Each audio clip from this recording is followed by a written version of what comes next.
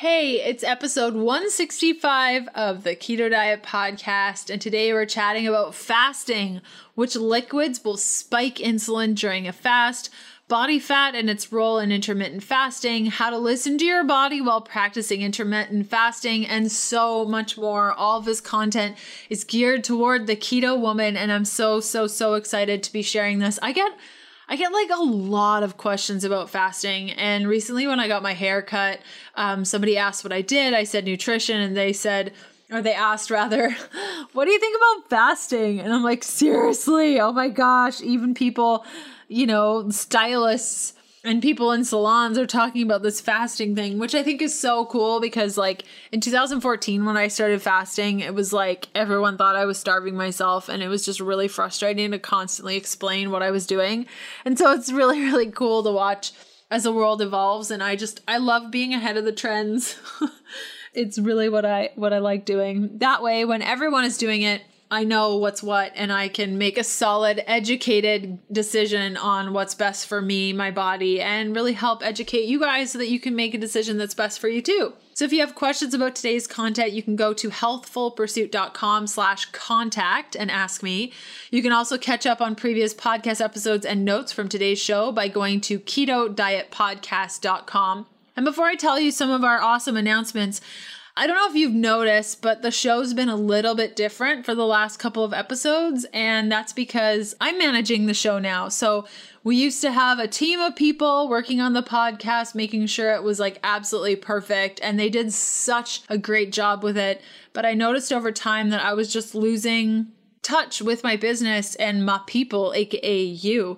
So I took over the show. I started doing things on my own. So I hope you're liking the more informal format. I'm sharing content. I'm doing things a little bit differently. I feel like it's coming off more personal. I'm really putting a lot into this. I hope you all are enjoying it. If you are, great. If you're not, sorry. I'm just really being called to make things a little bit more personal, and I hope you enjoy the format and just like the funness we've been having lately. Okay, now to these awesome things that I need to tell you about. Keto for Women, my newest book, just launched like last week. If you don't have your copy yet, why the heck not? Just go to a bookstore, ask for Keto for Women. And if you do, please leave a review on whatever site or bookstore you bought it at. It really helps a ton. And if you share a selfie with yourself and the book from now until August 20th, all you got to do is use a hashtag Keto for Women on social, and you'll be entered to win a 1,000 USD Amazon gift card. Now, this is open to all people everywhere. And each share, I will donate 25 cents to upwithwomen.org to a max of $1,000. Now, Up With Women is dedicated to helping recently homeless and at-risk women to rebuild their lives. The cycle of homelessness and poverty can be extraordinarily difficult to escape. Up With Women gives the skills and opportunities to break the cycle. Now, if you've heard about this little thing that I'm doing, you might be like, Up With Women, why? I paneled you guys on Instagram a long time ago, probably in February, a couple of times. And I asked everyone, like, who would you rather we support with a campaign like this? And it was very clear that you guys wanted us to focus on women, and that you wanted us to focus on homelessness and just like mostly homelessness. Let's leave it at that. And that there was a layer of wanting to help women like rebuild their lives and escape homelessness and really rebuild something awesome. And then I found Up With Women. I think it's a great place to donate our money. So I'm just really happy that we're in a place where we can do this. And thank you so much for your support and sharing the book using that hashtag Keto for Women. And let's raise some money. Okay, so if you're in need of more support on keto, one cool thing I just want to share with you, it's a totally free event that I just finished recently and might still do a couple more. It depends on my schedule in June. We're currently probably right now sailing to Panama, like right now, this moment. So say a little prayer, say hello to the ocean for us, and just like set the intention that everything is going smoothly for us. But once we get to Panama and get all settled, I'm hoping I could do more of these events. But I did a huge virtual tour where I read from my new books that have come out this year. I answered a bunch of keto questions. So if you want to watch some of those episodes, head on over to ketodietpodcast.com. look up the episode notes for episode 165 and follow along. There are many, many videos there for you. I think like over 16. So enjoy that. And let's do this thing. Welcome to the Keto Diet Podcast, the show all about keto for women so you can burn fat, balance your hormones, and heal your body. Starting and maintaining keto can be challenging without the right support. So just for listening to the podcast, I want to give you 20% off the Keto Beginning with the coupon code KETO PODCAST. That's all one word. This 30-day program gives you a clear step-by-step how-to so you can quickly adapt to a ketogenic diet, avoid common struggles, and get the results you crave. Go to healthfulpursuit.com/begin to get your Keto Beginning discount today. If you're new around these parts, I'm Leanne Vogel. You may know me as the international best-selling author of The Keto Diet, founder of HappyKetoBody.com, or maybe you know me as the nutritionist that likes dipping pork rinds in avocado oil mayo. I'm so glad you're here with me today. Thanks so much for listening.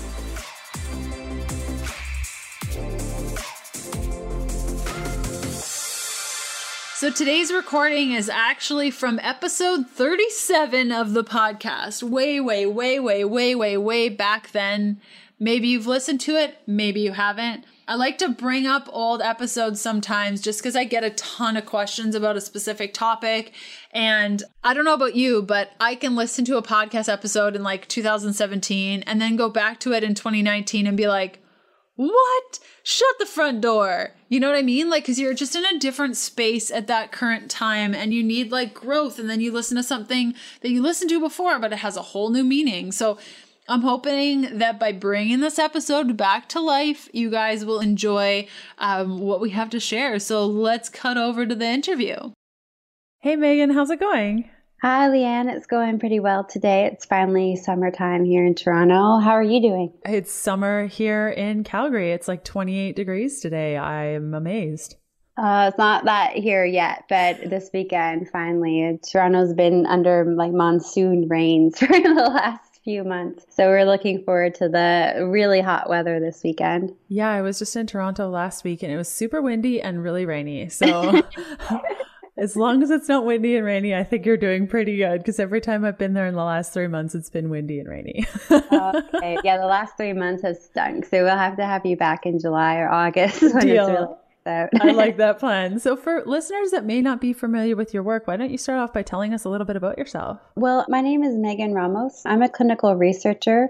I've worked with Dr. Jason Fung for the last 18 years. So he was barely a doctor and I was barely able to drive. I was a research student assigned to him. Dr. Fung's a kidney specialist, as many people know. So most of my research is focused on kidney disease. But the majority of my patients, my study patients, have kidney disease because of diabetes. So as a diabetes gets worse, the kidney disease gets worse, and there's nothing that we could do about it. So I was getting disheartened, watching my patients die from diabetes, not feeling like I could help them. And Dr. Fung also felt the same way. And then I also had my own issues in my mid-20s. When I was younger, nobody was really concerned about my health, despite me having some complications. I was 12 when I had fatty liver, 14 when I was diagnosed with polycystic ovarian syndrome, but I was classified as underweight. Nobody cared about my body composition, though. In hindsight, I know I was a skinny little sack of fat, but because a number on the scale didn't reflect my bone mass and my muscle mass and how much body fat I had, and the number on the scale was low, nobody was really concerned, and they just said I'd grow out of it. But in my mid-20s, I became just obese, and that's when I was diagnosed with diabetes. So Dr. Fung, at this point, who was already researching a little bit about fasting, and I knew that, and I went to him. I was open-minded, grasping at straws. I wasn't going to die from diabetes, and I was willing to try anything. And when he talked to me, I sort of felt like the biggest buffoon on the planet, because everything he said just made perfect sense, and everything that we had ever recommended to patients all of a sudden just didn't make sense at all. So I jumped in and I had tremendous success. Lost 80 pounds. I've kept it off for 5 years. My hemoglobin A1C is 4.5. There's no question about my fertility later on in life. All my abdominal ultrasounds, there's no polycystic ovarian syndrome. I have a really clear liver. So after my experience, we had a lot of patients see my transformation and they'd say, Megan, we want to do whatever it is that you're doing. We don't care. They saw me come back to life. And so we were talking with Jason and we decided to give it a go with a few patients once we had gathered some support from our colleagues. So in 2014, Jason Fung and I co-founded the Intensive Dietary Management Program in Scarborough, Ontario, which is a suburb of, or a borough of Toronto. So we're in Toronto, Canada. And in our clinic, we primarily focus on metabolic syndrome and weight loss and treating that through intermittent fasting and other lifestyle modifications such as a low carb, moderate protein diet. But there's a high emphasis on the intermittent fasting. And then we also have a long distance program where we can reach out and help people from other countries, provide them with the same fasting education that our in-office patients get. So in the Intensive Dietary Management's long distance program, we're unable to monitor our participants medically because they're outside of our jurisdiction, but we are able to help them from a nutritional aspect and a fasting aspect. It's been really great. My in-laws are American, and their insurance is just horrendous, and just sort of the fear and anxiety over medical bills. So we're really happy to help people out abroad. We're really spoiled here in Toronto, but even we have a lot of people here that need to be helped, despite the great quality of our healthcare system. So it's been really rewarding. So the Intensive Dietary Management Program, we actually just celebrated our 4th year anniversary as an official program on Monday this week. And we're going strong. Both Jason and I were pretty sure someone was going to try to shut us down within 4 months. So we're really proud to be at 4 years and we're going strong. So that's me. I provide the clinical education and counseling and support for our patients, both in office and online. We have a new men's weight loss program too that is run by a man named Angel Ramos. And we have a naturopath who works with us, Nadia Pataguana, and then of course, Dr. Jason Fung. So we're expanding, we're growing slowly but surely. Solid team. Sounds like you got your stuff together. That's awesome and really hard to do. So congratulations on that anniversary, because as a business owner too, you have to put a lot of the good people in all the good roles, and it's hard, especially with the work that you're doing, to keep it rocking. So congratulations. That's awesome. Thank you. I think we have a perfect team, and hopefully we can grow it more in the future. Yeah, you bet. So a couple of questions. First off, where can people find more information about the long distance program? So if you go to our website, which is intensivedietarymanagementcom, on the home screen, there's a subtitle that says Join. And if you click on Join, you'll see the Intensive Dietary Management Long Distance Program.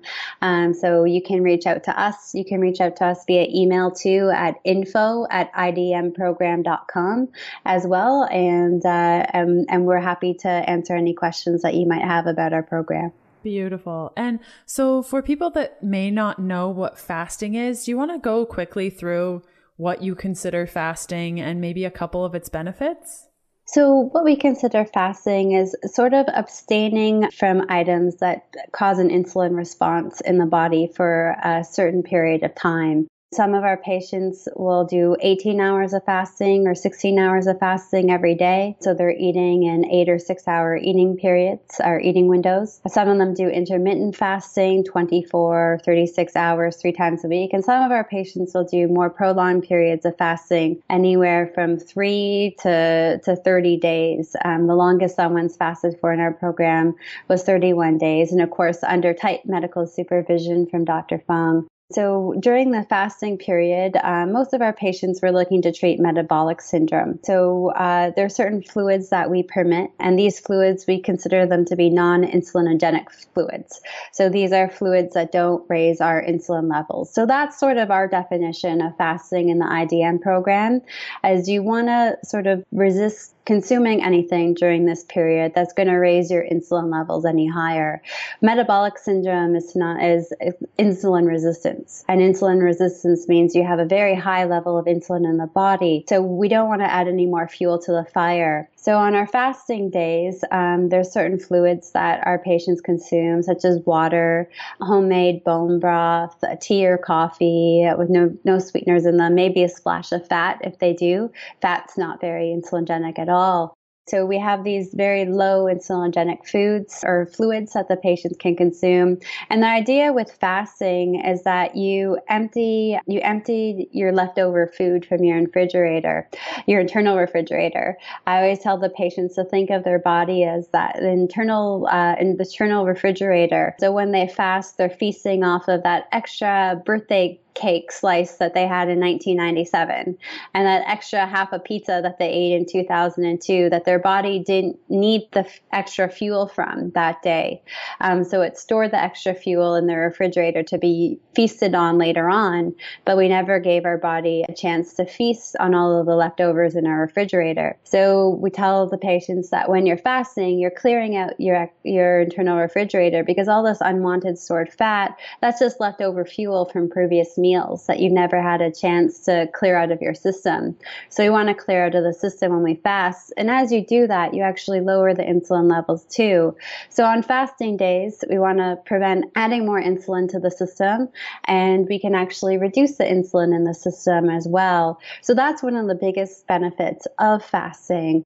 So fasting really helps regulate you hormonally, particularly from an insulin standpoint. Having toxic levels of insulin can put you at high risk of diabetes, cardiovascular disease. So we really want to help lower those insulin levels down. So the primary benefit of fasting is hormonal regulation. By decreasing the insulin level, you promote insulin sensitivity in the body. And insulin sensitivity means your cells start to like your own insulin again because they're not overwhelmed or bombarded by it. I always talked about patients' insulin resistance. I joke and say that I developed Adele resistance after her song Hello came out. I was so excited for Adele, to have her comeback CD or album, and that song Hello, I loved it at first, but then it was overplayed and I developed Adele resistance.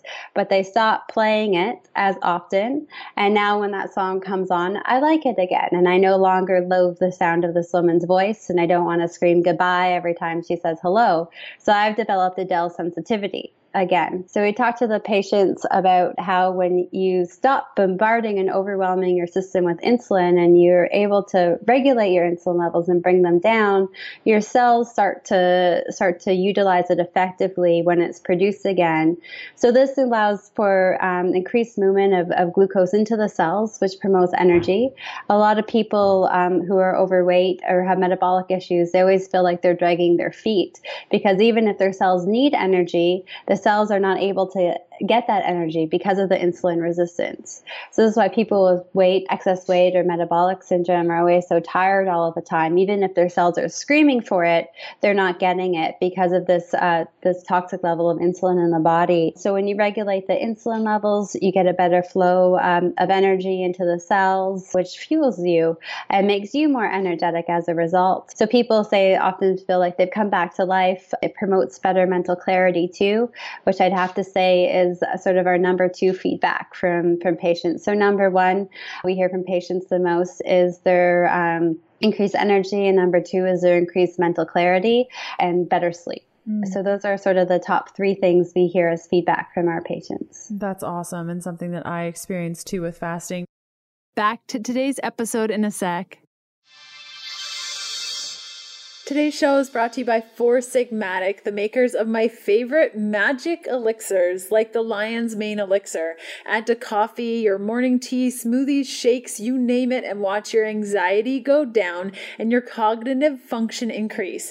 Each of their elixirs are formulated to support various aspects of your health and wellness, from brain function to energy production, relaxation, and more. They're easy to travel with, you can add them to any liquid, and they're pretty tasty too. Use the coupon code KETO, all in caps, for 15% off all things at foursigmatic.com/keto. Unsure of the link? Check out today's show notes for all the details. Okay, back to today's episode. Your analogies are great. So thanks for that, because that really brings it home for a lot of people. And with insulin, and you said its impact on hormones, let's chat a little bit about women's hormones and fasting, because women can maybe run into issues. And I think when I was intermittent fasting, the mistake that I made, and Jason, when he came on the podcast a couple of months ago, he was talking about the fact that when women fast, usually, or men too, like when people fast, sometimes they not only fast, but they also reduce their calories, and they're trying to manipulate their calories and also fast at the same time. And I think that's why I had so many issues with fasting when I first got started, is because I was trying to do both strategies, which he was like, don't do that. And then I started not doing that, and I can fast a lot easier. But are there other things specifically for women when it comes to fasting? You mentioned insulin, hormones. By reducing your insulin, are you helping your sex hormones too, or not? Or that is something we commonly hear back from women. They found their libido again. It's funny. They're like, at 70 years old, we never thought that we would be all that interested again. But it does have a positive effect at sort of all stages of our life. So we do hear increased libido, improved menstruation cycles. Women, because of estrogen, we have sort of that extra fat trapping hormone that our male counterparts don't have to deal with. So weight loss is not as rapid. But I will say, the majority of patients in our program are female. 70% at least are female in all stages of life. And they've only ever reported positive feedbacks. For younger women, when you start fasting, it can cause some irregulation with your menstrual cycle for the first couple of months, and then things regulate beautifully. So we hear a lot of the time, and I've experienced myself, regular periods every 28 days, almost the exact hour that it's going to start, going from 7-day horrendous periods with terrible cramps to 2 or 3 day long periods with very moderate, without the cramps or without the cravings. And even women with going through menopause, or women who are perimenopausal, postmenopausal, I think they sort of feel like they're doomed, and there's no weight loss for them. But we've had tremendous amount of success. But one of the most common remarks that we hear from patients who are particularly postmenopausal is the increase in their sex drive. We also hear this from men, but not as often as we actually hear from women. And they always get so excited to share with me. It's neat to hear from the patients that they found that excitement, that sexual excitement later on in life. For the women that are in your program, is it fair to say that they're having these issues like the metabolic conditions and things?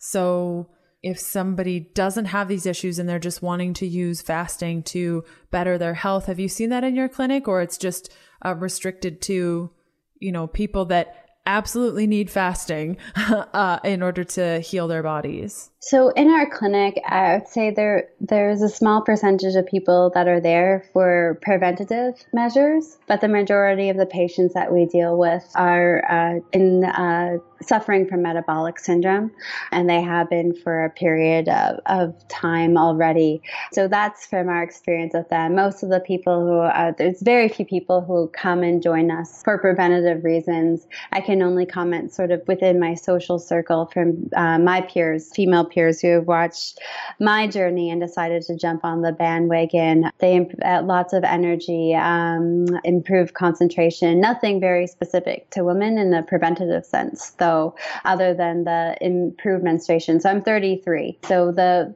biggest comment that I've gotten from my girlfriends who are doing this more preventatively or out of curiosity because of my experience, women, I had friends who were struggling a little bit with fertility, with PCOS, probably poor body compositions, but definitely not in dire straits metabolically, other than PCOS. And it's helped tremendously with their fertility, and and just overall energy is the biggest feedback that I get from them, and improved menstruation. And if women are having issues with intermittent fasting, what are some issues that you see in your clinic, and how do you overcome those issues with intermittent fasting, if there are any? There's not too many. I say the biggest issue lies with women going through menopause and dealing with more so emotional eating. when certain hormones are in flux. But we find most of our female patients are very disciplined. They know that going through menopause, there's a tendency to gain a lot of weight, and they don't want that. So even if they do engage in emotional or stress eating at the time, they know that they're prone to gaining weight, so they usually make better choices. So I'd say the majority of our patients are very highly motivated. So we don't really see that much of an issue other frustration.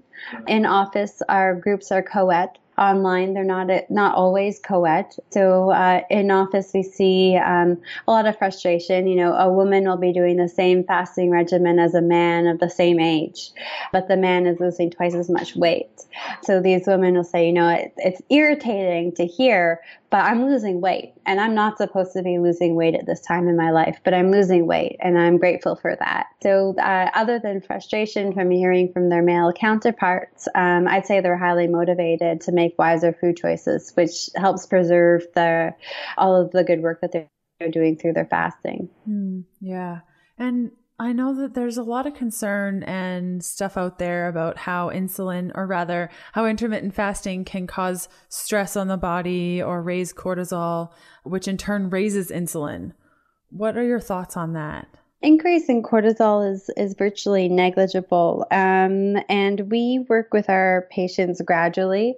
Nobody comes in on a cookie cutter regimen. We don't start everybody off on something like 7 days of fasting and 24 hours of fasting, if that's not what the person's body is going to be okay with. So we go with listening to the body. We're really big and listen to the body. Some people don't like this because they want to be told very specific, but we're all really individual.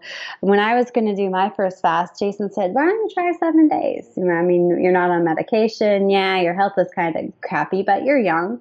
Why don't you try 7 days? And I thought the same thing as him. All right, I'll give it a shot. It's going to suck mentally, but you know, I should be able to push through it.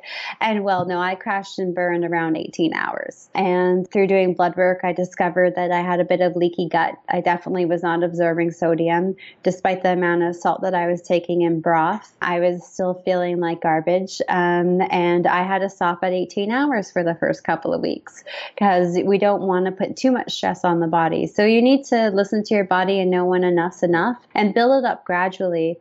Jimmy Moore was the first one to say this, but he says fasting is like a muscle.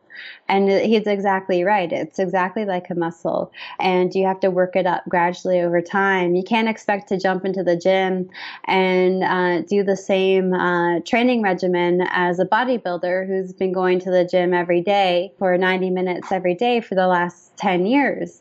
You're not going to be like that if you're not someone who's gone to the gym in the last 10, 20 years. That's just not your luck. You have to start off within your body's own limitations. So for me, I started at 18 hours, and then every other day I started pushing it a little bit more until I was able to reach 24 hours.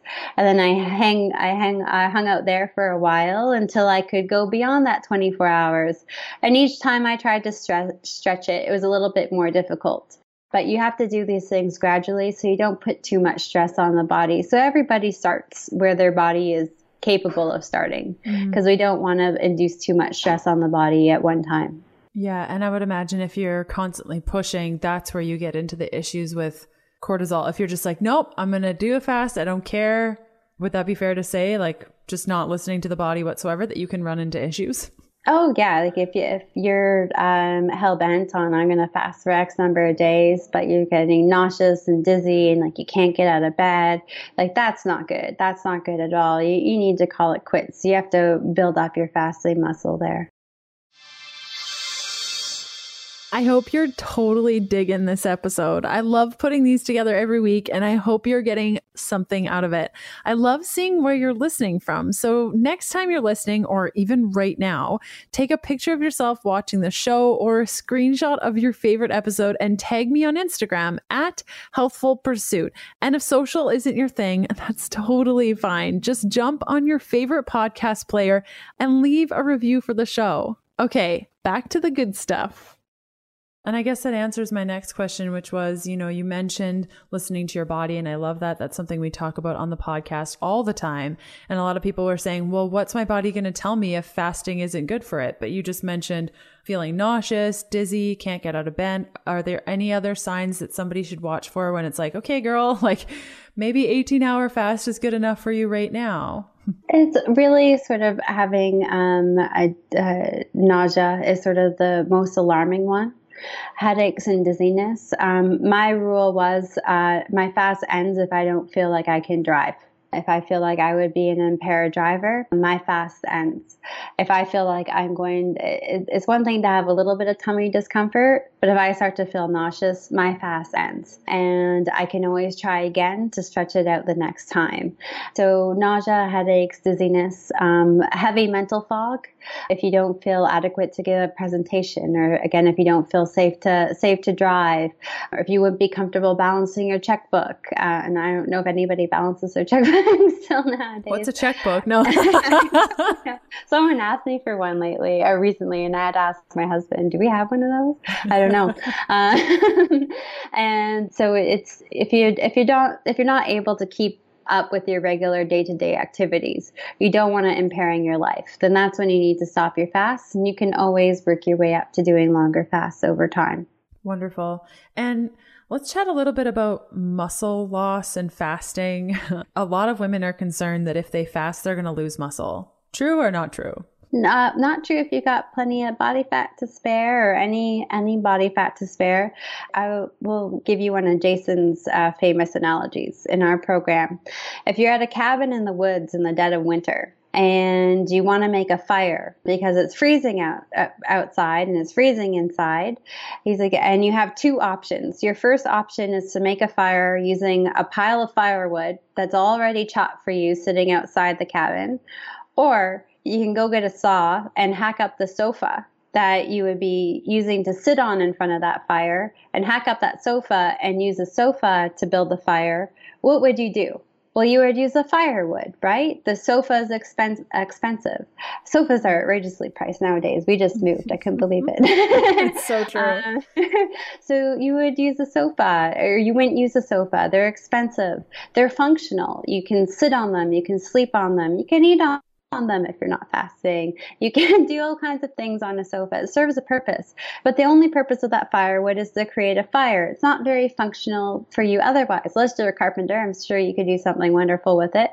But for most of us who use the firewood for the fire, you're not going to use the $2,500 sofa over the firewood, because the sofa is functional. So if you have lots of firewood, why would you use a sofa? But if you had no firewood and there was a miserable storm outside and there is no way you were walking and roaming into the woods to cut down some firewood, you might take apart, a dining room chair or a side table to make a fire if you were in dire straits. So muscle is functional, like the sofa is functional and the dining room table is functional. It serves a purpose, and it's a more expensive component of your body than excess fuel is. All of this unwanted fat that we have in our system is just excess gasoline that our body has stored in jerry cans we call sacks of fat, because we weren't able to use that fuel from our food before we refueled again. We live in a society where we're going to the gas station every 2 hours and buying a full tank of gasoline. So that translates into we're eating every 2 hours, and we're eating a tremendous amount of carbohydrates, a tremendous amount of fuel, but we're only driving a few kilometers or a few miles before we refill again a couple of hours later. So at the end of the day, we end up with an excess amount of fuel that we're not using. So we end up storing in our system to be used later on. So all this fat is just excess fuel that's stored in our system. So if you have an abundance of jerry cans in your belly to use as fuel, you're not going to break down your muscle. You're going to use the jerry cans. The muscle's important. So you can run into problems if you do really prolonged periods of fasting. I mean, most people who fast for something like 40 to 60 days, they're going to start to see some protein breakdown. Absolutely. But if you're also very low body fat fat percentage and you jump on one of these longer fasts, like going for like 5 or 7 days, and you're doing that frequently, then you can see some protein deterioration there because your body doesn't have any firewood. So it's got to hack up the SOFA. It's got to break down that muscle for fuel during that fasted state. That's more of a state of starvation. But when you do have excess fuel, even if you're at a very low percentage of body fat and you're doing more intermittent fasting, as long as you're eating adequately on your eating days, you're always going to have a little bit of stored fuel. So when you fast, even if you're at this low body fat percentage, you're always going to have a couple of logs of firewood to burn. So you're going to be able to preserve your muscle, your functional parts of your body. Am I making sense? That was the best ever. Yes. You're good at what you do. Yeah, that was perfect. Yeah, that analogy is so wonderful. And I do have a question though about that excess fuel, because I find like if my body gets too low in fat, I start having issues. Like hormonally, my body is just like, blah, we need more fat. So I guess that excess fuel and body fat, that amount is different for everyone, would you say? It is different for everybody. I mean, like women who, particularly women, if you don't have very much body fat and you're not feeding yourself adequately, you're going to experience some hormonal shifts like amenorrhea. Your period might stop. So, you don't want to be in a fasted state if your body fat's too low and you're not adequately fueling yourself. So it's very individual specific. I'll definitely say there's very few patients in our program that are doing anything that resembles what anybody else is doing. It's very individualized. It depends on what your body's composed of and how you are refueling or feeding yourself when you do eat. So if somebody does have amenorrhea or starts to experience amenorrhea while fasting, do you think that they should stop then? I do. Absolutely. Particularly if you have low body fat. Absolutely.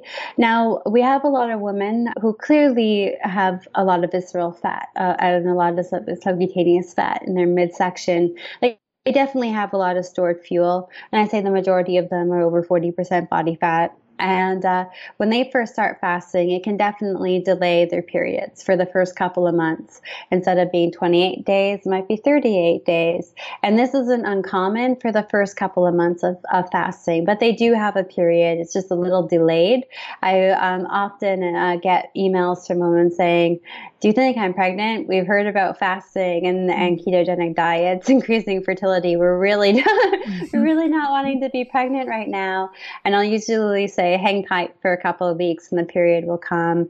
So it usually throws things out of whack for a couple of months. And then the period is like the most regular period they've ever had in their lives after that. So if you're experiencing more of a delayed period when you have a lot of body fat, always get checked out by your doctor. We test our patients all of the time. They roll their eyes at us. They call us the vampire blood club because we're always checking their blood work all of the time.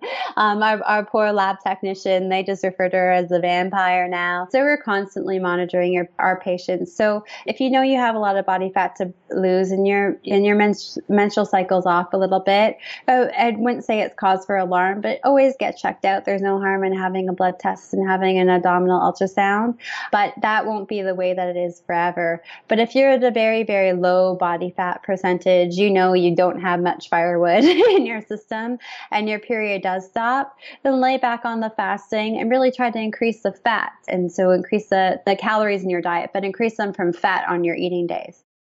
Back to today's episode in a sec.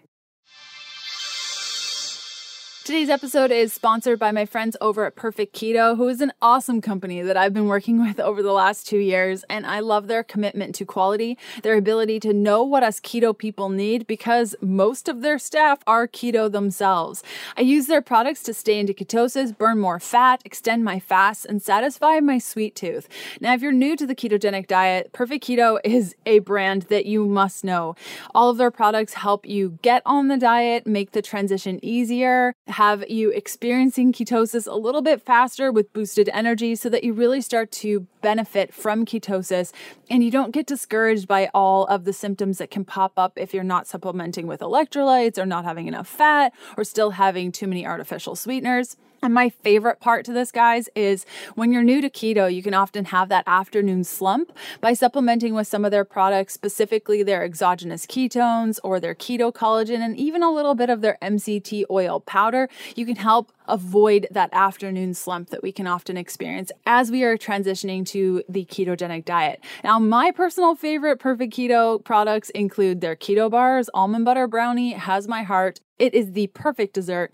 Exogenous ketones help to maintain my energy level and give my brain a certain edge that I need every day. And lastly, their nut butter is out of this world amazing. Stick that stuff in the freezer, let it sit for 24 hours, and go to town. I use their stuff on a daily basis, sometimes multiple times a day. And if you go to perfectketo.com/KDP, you can get 20% off their products and up to 25% off, a total of $34 off when you grab my favorites as a bundle. Again, that's perfectketo.com/KDP. Okay, back to today's episode. For women specifically with their cycle, do you find that there are periods in a woman's cycle where it's just more difficult to fast than others? Like the second phase, usually people experience more physical hunger and dealing with cravings or mood swings, which makes, I would imagine, intermittent fasting a little bit more difficult. Have you seen that in your practice? It's always difficult at first. And for those patients, I say never fast during that week or during that time.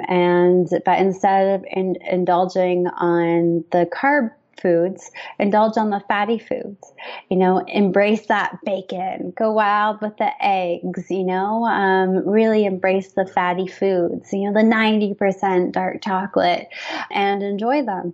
And that it's about seeking comfort in those foods that are good for you and that are really going to help neuroregulate your appetite. So the fat's the most potent thing at neuroregulating your appetite, or the most potent macro for neuroregulating your appetite. So I really drive them to focus on the fatty foods. So I'd say most women really focus. There's not a whole lot of fasting going on during that time. There's a lot of focusing on eating the fatty foods. But within 6 months, they find that that's not much of an issue anymore and that they can fast regularly. A lot of women don't find it to be a difficult fasting at all through the entire duration. I'm somebody who is just a miserable, terrible, cranky person who wouldn't feel guilty for eating an entire pizza and going to McDonald's and getting a 20-pack of nuggets. And I was just a psychotic lunatic during that time in my cycle. And that's not the case anymore. It's really weird because you're emotionally stable all the time. And I'm so used to being such a psychotic lunatic for for a few days every month that I don't have that anymore. And it's nice. It's benefited my relationship, my marriage, my work, because for a few days every month, I'm not sort of dormant at work. I'm very productive. And it's nice to have control over your cravings again. So first step is to really focus on the fat and then just let your body progress naturally. And we see time and time again that, improved mood, ability to fast, like no bloating, no weight fluctuations is pretty amazing, actually. That's awesome. And I feel you on that. It's kind of weird to not have that crazy psycho time of just feeling always off and horrible. And that 6-month period that you mentioned where it gets easier to fast during that period, why is that? Is it because you're more fat adapted, or why does it get better? I think more fat adapted. And I think that's a big role. Eating the carbohydrates definitely has a huge effect on our mood. And being more fat adapted, we know can help alleviate things like depression and improve other psychiatric disorders. And so I think it's primarily just sort of becoming fat adapted. And I also think it has a lot to do with reducing the insulin levels as well. You're not as prone to water retention and whatnot, which can help alleviate a lot of the discomfort during that time too. And I guess that answers my next question, which was from one of our listeners. They asked, how do you feel about using intermittent fasting with ketosis together for women? And I guess you're for that, or? So in our program, we really emphasize fasting. Toronto is the most multicultural diversity in the world, and we over 50% of the population weren't born here. And a lot of them, a lot of our patients come in and they live in large households, and they're trying to establish themselves here in Canada, and the money's not there for them to buy their own special, unique diet, and so they have to eat with their families eating, which tend to be more economical carbohydrates. So we really place a large emphasis on fasting and time-restricted eating windows in our in-office patients. So with our in-office patients, we do try to get them to cut back on the portions of the carbohydrates if they're going to have them. Take less potatoes, take less rice, take more salad. If you can't forgo the potatoes or the rice altogether, take more of the vegetables, more of that broccoli. So we do try to scale it back. I'd say most of our in-office patients were able to get to more of a moderate low carbohydrate diet, but there's lots of socioeconomic factors with our patient population in office. So we really focus on the fasting and on their eating days. It's not one giant 8-hour eating window that they would have. We focus on more time-restricted eating windows. With our long-distance patients, though, the majority of our 75%, actually, I just did the stats on this the other day, it was 75.6% of our long-distance patients are female. And most of our long-distance patients have already been doing a ketogenic diet coming to us. They just haven't been able to lose, that last, I'd say on the majority of them sort of get stuck around, the last 20 to 40 pounds. And the ketogenic diet's just not driving them down to sort of their ideal body composition. So we throw in the fasting, and most of them are doing a ketogenic diet. I'd say the majority of them are checking their ketones regularly for biofeedback, more so for motivation to stay away from the carbohydrates and for fasting. So that's one of the bigger reasons why any of our patients would check ketones. We don't recommend it, actually. Jason doesn't want people to have to obsess over checking anything, but a lot of people will check their ketones for a good feedback mechanism to help keep them motivated. So most of them follow ketogenic diets. I'd say a few of them track their macros. I'd say if you're eating good quality foods, if you're cooking your vegetables in fat or adding fat to your vegetables, and same thing with your protein source that you might be having, and you're not going wild with the protein. I'm 5'1" and I've eaten a 16-ounce filet mignon in my life, and that's going wild with the protein. If you're not doing that on a regular basis and you're adding a little bit of fat to it, if it's not a fattier cut, then you're doing a great diet. So there's no need to really obsess over counting and tracking and restricting certain things. Our biggest culprits are nuts. We could get a lot of patients who struggle with grazing on nuts in between eating windows, or throwing in a couple cups of nuts. And nuts like macadamia nuts are not that offensive because their protein content is so low. But when we have a lot of patients taking handfuls of almonds and walnuts with each meal, then that's when we run into issues with that excess protein being converted to glucose and spiking insulin levels through gluconeogenesis, because they're taking those nuts in addition to the other protein sources in their meal as well, which would have been adequate on their own. But we don't restrict nuts, but we really try to educate our patients about the importance of making them parts of their meals rather than having them as a separate entity on their own on their eating days. So we really don't push them to track too much. But I'd say an ideal combination is a ketogenic diet. I myself do a ketogenic diet, and I'm human. I'm not going to claim to be perfect here. I'll say I'm adherent to it 95% of the time. When I first started, I did track my macros to learn a little bit about how my body was responding. I'm a scientist, so I love numbers. So whereas some people can get too carried away with monitoring their own, I get excited about that kind of stuff. So I did check it at the beginning. I haven't checked my macros in a very long time.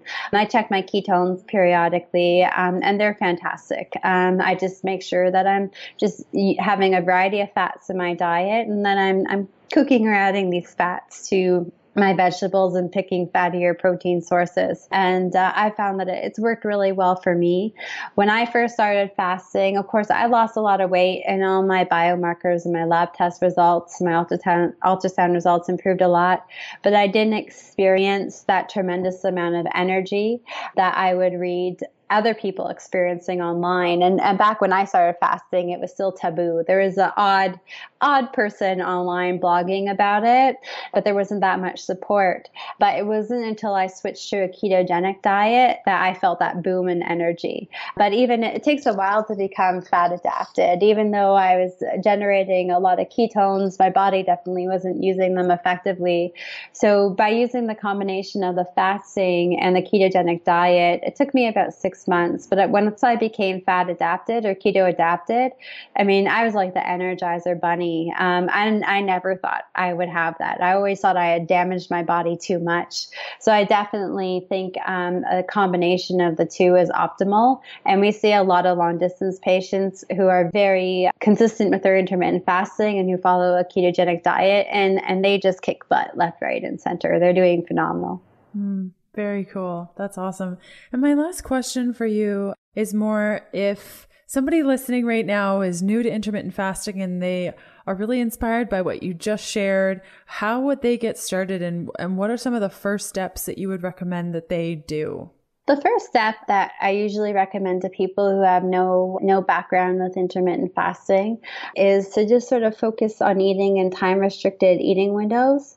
Don't graze between breakfast and lunch and dinner, and definitely try not to eat after supper as well. So to really focus on time-restricted eating windows and really sort of emphasize the fats and reduce the carbohydrates in the diet. And so some patients will start off with 3 time-restricted eating windows of about 60 minutes per day. And then we'll go to 2 90-minute eating windows a day. So do it gradually is always a good step. Slow and steady always wins the race. And just focus, really cut out grazing and cut out snacking. If there's any dietary advice I wish I could shout from the top of the CN Tower, it would be don't snack, don't snack, don't snack. Eat at your meal times, and make sure you're eating fatty foods so you're feeling satiated, and wait till your next meal time to eat, and just stop snacking in between. And I think that's the best training you could do for your body to get yourself ready to do some fasting. Amazing. Great advice. And where can people find more from you? I know you kind of shared some links at the beginning, but feel free to share more or the same ones. Where can people find more from you? Well, you can always follow us on social media. I'm working on Twitter. I'm like the computer illiterate millennial on the planet. I married a younger guy, so you could teach me how to do this stuff. But I'm on Facebook. You can, it's facebook.com/MeganIDM, and that's Megan, MEGAN. There's no H. And you can follow me on Facebook at Megan J. Ramos. So that's Megan, J as in Jennifer, and Ramos, Ramos. And my Twitter handle is the same, and that will be a lot more active starting actually next week, because that's when I'm scheduled for a lesson on updating or updating my own internal software and getting with the times. And you can always contact me on the Intensive Dietary Management website at intensivedietarymanagement.com. There's a contact box there, and you can always drop a line, and the message will come directly to my inbox. Amazing. I will include all the links that you just shared, many of them, on the show notes, which everyone can find at healthfulpursuit.com/podcast/E37. And thanks so much for being on the show today, Megan. Thanks, Leanne. Thanks for having me.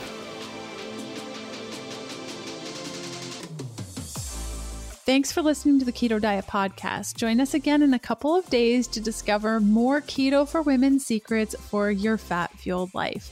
The Keto Diet Podcast, including show notes and links, provides information in respect to healthy living, recipes, nutrition, and diet, and is intended for informational purposes only. The information provided is not a substitute for medical advice, diagnosis, or treatment, nor is it to be construed as such. We cannot guarantee that the information provided on the Keto Diet Podcast reflects the most up-to-date medical research. Information is provided without any representations or warranties of any kind. Please consult a qualified physician physician for medical advice, and always seek the advice of a qualified healthcare provider with any questions you may have regarding your health and nutrition program.